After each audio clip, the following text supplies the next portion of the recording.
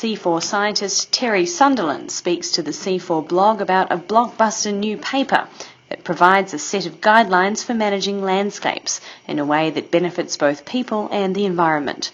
It's part of a concept called the landscape approach, and Terry Sunderland starts by explaining what exactly that is.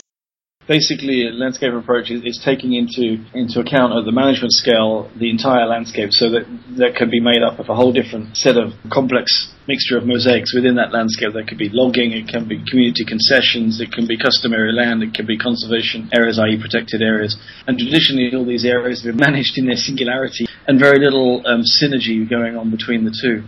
And so the approach is really to understand the landscape as a whole and understand what are the drivers of change within that landscape, and in order to manage each of those patches within the landscape so that there are inherent complementarities instead of what we've referred to in the past as inherent trade-offs between the two.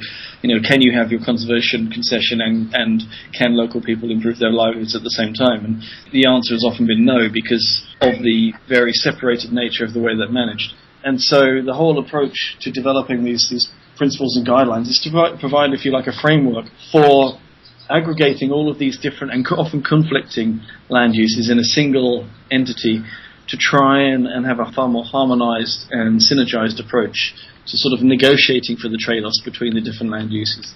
And the challenge is, of course, is getting all of the stakeholders to agree on a sort of joint vision. And once that's in place, actually setting out a sort of program of work that reflects that. And things change. The global economy has a huge influence. The price of commodities has a huge influence. And your management system has to be flexible enough to be able to tweak and change according to those externalities and those processes that will influence change. So why is a new approach necessary? In your new paper you talk about the perceived clash between protecting the environment on one hand and the struggle to feed the Earth's growing population on the other.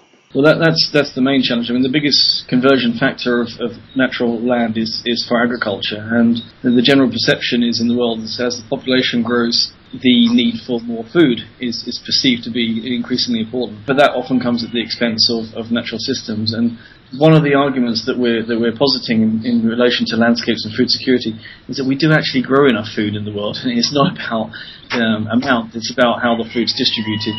And particularly in the tropics, I mean, there's an estimate from the FAO that 40% of the food grown in the tropics is grown by smallholders, and those smallholders have a huge stake in maintaining diverse agricultural systems, and that diversity is really key to their livelihoods. It gives them a resilience against climate change, it gives them resilience against price changes in foodstuffs, it gives them resilience in terms of being able to adapt to new technologies.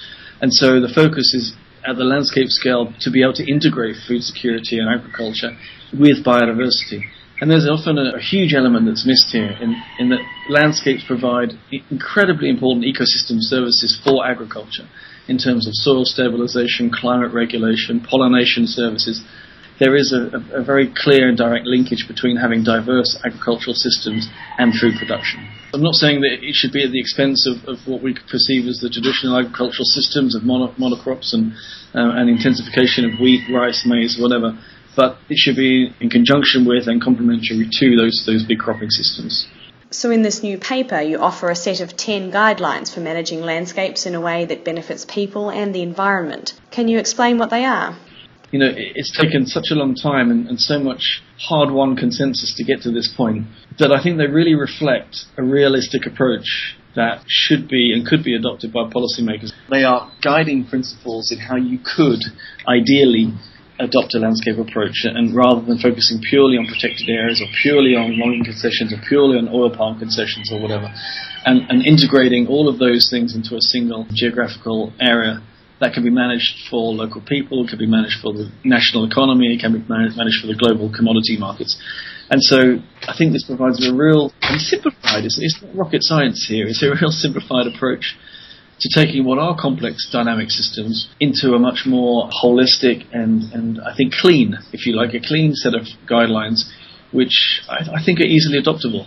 And how would this actually play out in practice? Yeah, I mean, on the ground, people are starting to appreciate the fact that they need to manage beyond their own protected area or beyond their own community concession, rather, or their own logging concession, because all of the land use patterns within a landscape influence each other.